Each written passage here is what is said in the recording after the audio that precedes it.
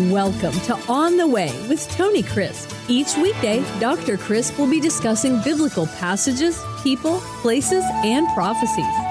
Tune in daily to start your day right and deepen your understanding of how to better walk the way and enjoy the journey.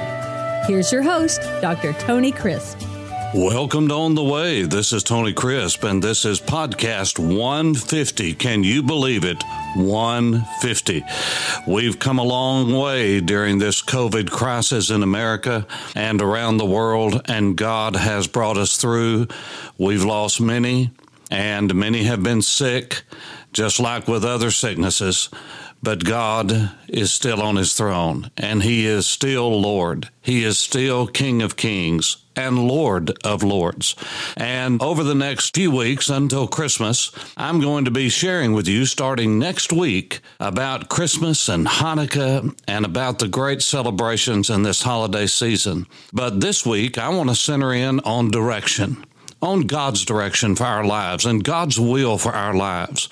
Because during this crisis, I have talked with so many men of God, many who are pastoring churches, many who are in leadership, and many fathers and mothers who have said to me, we have lost our way. We have lost our sense of rhythm. We have lost our sense of balance. We've lost our sense of direction. And is there any way that you could do some podcasts that could help us? And so not only we, but our children and our families and our congregations could listen. And so that's what I want to do. And I pray this will be guidance for all of us, because at some time or another, we all lose our way. You can look through the scriptures and see the greatest men and women of God down through the ages, especially the men, have lost their way. Look at Moses. Look at Joshua. Look at those who came after them, of course, the judges, and look at Saul and David and Solomon. Look at the kings of Israel and Judah, and even those who are held up in the New Testament as paradigms and templates for us. Yes, they are all clay pots, clay vessels that are broken and need the redirection of God, the fixing, if you will, of their lives. None but the Lord Jesus, who is spotless, who is without guile, who is without blemish, who is altogether lovely. Only he is the one who we can point to and say he is without sin. But the rest of us, we lose our way. Jesus never lost his way because he kept his eye on the Father. And that's what I want us to look at today. And I'm going to call our attention to Psalm 32. I want to read it out of the King James, actually the New King James. I don't use the King James anymore simply because the these and thous and hants and cants and all of those English pronouns throw me, and I have to spend more time explaining what words mean in the English and in the British English and the Old English than I do expounding the text. And so we have the New King James, and I'm going to read it to you in just a moment, but I want to give you the context. Psalm 32 is a companion volume with Psalm 51. Of course, Psalm 51 is a great prayer of confession as David poured out his heart before God after his sin with Bathsheba. And you know the story. We won't go into that. But how I thank God that God in his mercy and forgiveness can forgive any sin. And he does. And he restored David. He wiped his sin away. He forgave him. He set him free. And David went on to finish the life that God had put him on this earth to do and to rule well in the kingdom. And so as we look at Psalm 32, it's not a prayer of confession. It's a praise for cleansing. As we find direction in our lives for God's will for our lives, we have to look very closely at a clean life and make sure that we've confessed and repented and turned from anything that is disobedience to God. Because God will not hear us in the sense of listening and answering us if we regard sin in our lives. Now, that psalm where it says, if I regard iniquity or sin in my heart, the Lord will not hear me, that doesn't mean that God has suddenly gone deaf. It means that God's not going to pay attention. God's not going to readily be available to answer your prayer if you're walking in disobedience. That's not the the way God works. Sometimes God blesses in spite of us, but that's not his design. But where it says in Psalm 66:18 that if I regard iniquity in my heart, the Lord will not hear me, that is really a word picture in the Hebrew language. What it literally means is if I welcome sin as a house guest, if I have allowed him to set up housekeeping in my life, then God will not hear me. That's what that means. If I regard iniquity in my heart, the Lord will not hear me. God had heard David's prayer because he had confessed his sin. And so in Psalm 32, we have the other side of the coin, and it's praise for cleansing. And so he begins with a blessing, not as a prayer of repentance, but as a blessing. And he said, blessed is he whose transgression is forgiven, that is taken away, is wiped out. And this transgression, of course, in Psalm 51 is used, the same word, and it is the word avon, and it literally means to step out of bounds, to go where you shouldn't go. And that's what David did. He stepped out of bounds. He knew the law of God. You shall not covet another man's wife. You shall not commit adultery. He had written that with his own hand. That was part of what a king was to do, according to Moses and the Torah. And so David had written with his own hand, you shall not covet. You shall not covet another man's wife. You shall not commit adultery and take her to yourself. David's sin, like ours, is usually not ignorance. It is willful rebellion, and only those who know the Word of God know that there is no offering for deliberate, willful sin. But a man has to cast himself upon the mercy of God, on the chesed, the goodness of God. And that's exactly what David said. That's exactly what David did. It says, blessed is he whose transgression is forgiven, whose sin, his falling short, is covered. Blessed is the man unto whom the Lord will not impute iniquity. All three of those words for sin are used in Psalm 51, and God has a remedy for every one. And the word in verse 2 for iniquity is the word for shame or guilt or to twist and distort. And God will not put that on our record when we turn to him in confession. Others may, but God will not. And in whose spirit there is no deceit, no guile.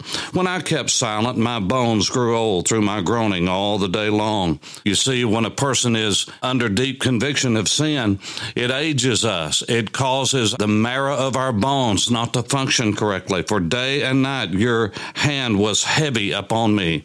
It was guilt and weight that was upon him.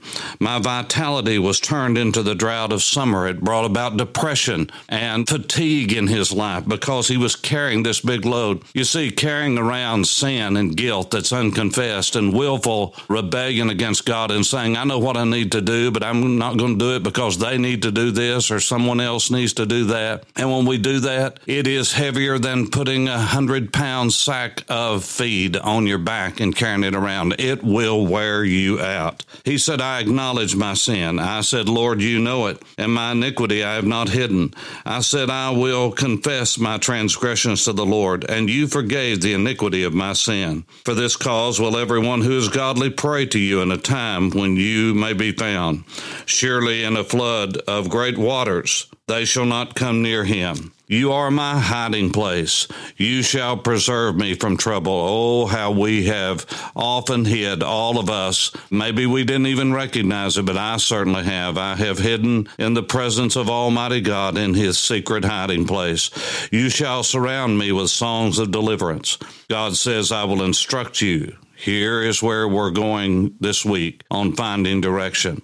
I will instruct you and teach you in the way that you should go. I will guide you with my eye. Anyone who has a dad or a mom or a guardian who has ever given them the eye, you know exactly what that means. They don't have to say anything. They don't have to get up from where they're seated. They don't have to move in the room. All they have to do is cut their eyes at you, and you can either see pleasure or you can see disappointment, and you act and adjust accordingly. That's what he said. Do not be like the horse or like the mule, which has no understanding, which must be harnessed with bit and bridle, else they will not come near you. Many sorrows shall be to the wicked. And we all know that, but when we've sinned, sorrow has come into our lives. But he who trusts in the Lord, mercy, that is God's hesed, shall surround him, shall envelop him. Be glad in the Lord and rejoice, you righteous, and shout for joy, all you upright of heart. Now, I'm going to read that very quickly out of the New Living Translation. I want to read it to you in a dynamic translation and not so literal. And I want you to just listen to how pleasant this is. And words of encouragement, I pray, as we begin to seek the will of God and the direction of God to get back on track this week. And I'm going to be breaking down how we can know God's direction for our life and know it without doubt whatsoever. So I encourage you to tune in, listen to this as the final thing today. Psalm 32, a psalm of David. Oh, what joy for those whose rebellion is forgiven, whose sin is put out of sight. Yes, what joy for those whose record the Lord has cleared of sin. Let me read that again. Yes, what joy for those whose record the Lord has cleared of sin, whose lives are lived in complete honesty. When I refused to confess my sin, I was weak and miserable. I groaned all the day long. I moaned, I groaned, I complained. Day and night your hand of discipline was heavy upon me. My strength evaporated like water in the summer heat. Selah. Finally, I confessed all my sins to you and stopped trying to hide them. I said to myself, I will confess my rebellion to the Lord, and you forgave me.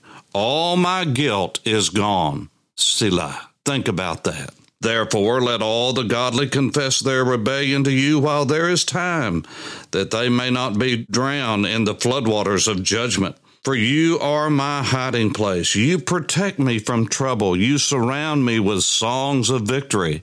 Now think on that, Selah. The Lord says, I will guide you along the best pathway for your life. I will advise you and watch over you. Now, let me read that again. The Lord says, I will guide you along the best pathway for your life. I will advise you and watch over you. Do not be like a senseless horse or mule that needs a bit and a bridle to keep it under control. Many sorrows come to the wicked, but unfailing love, chesed, surrounds those who trust the Lord.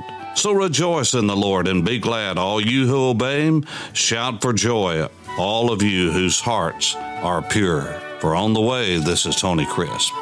Thanks for listening to On the Way with Tony Crisp. Tune in every weekday for information on biblical passages, people, places, and prophecies. Fridays are for your questions. Email your questions to questions@tonycrisp.org. Then just listen for your question to be answered on Friday's podcast. That's questions@tonycrisp.org. Thanks for listening and have a blessed day on the way.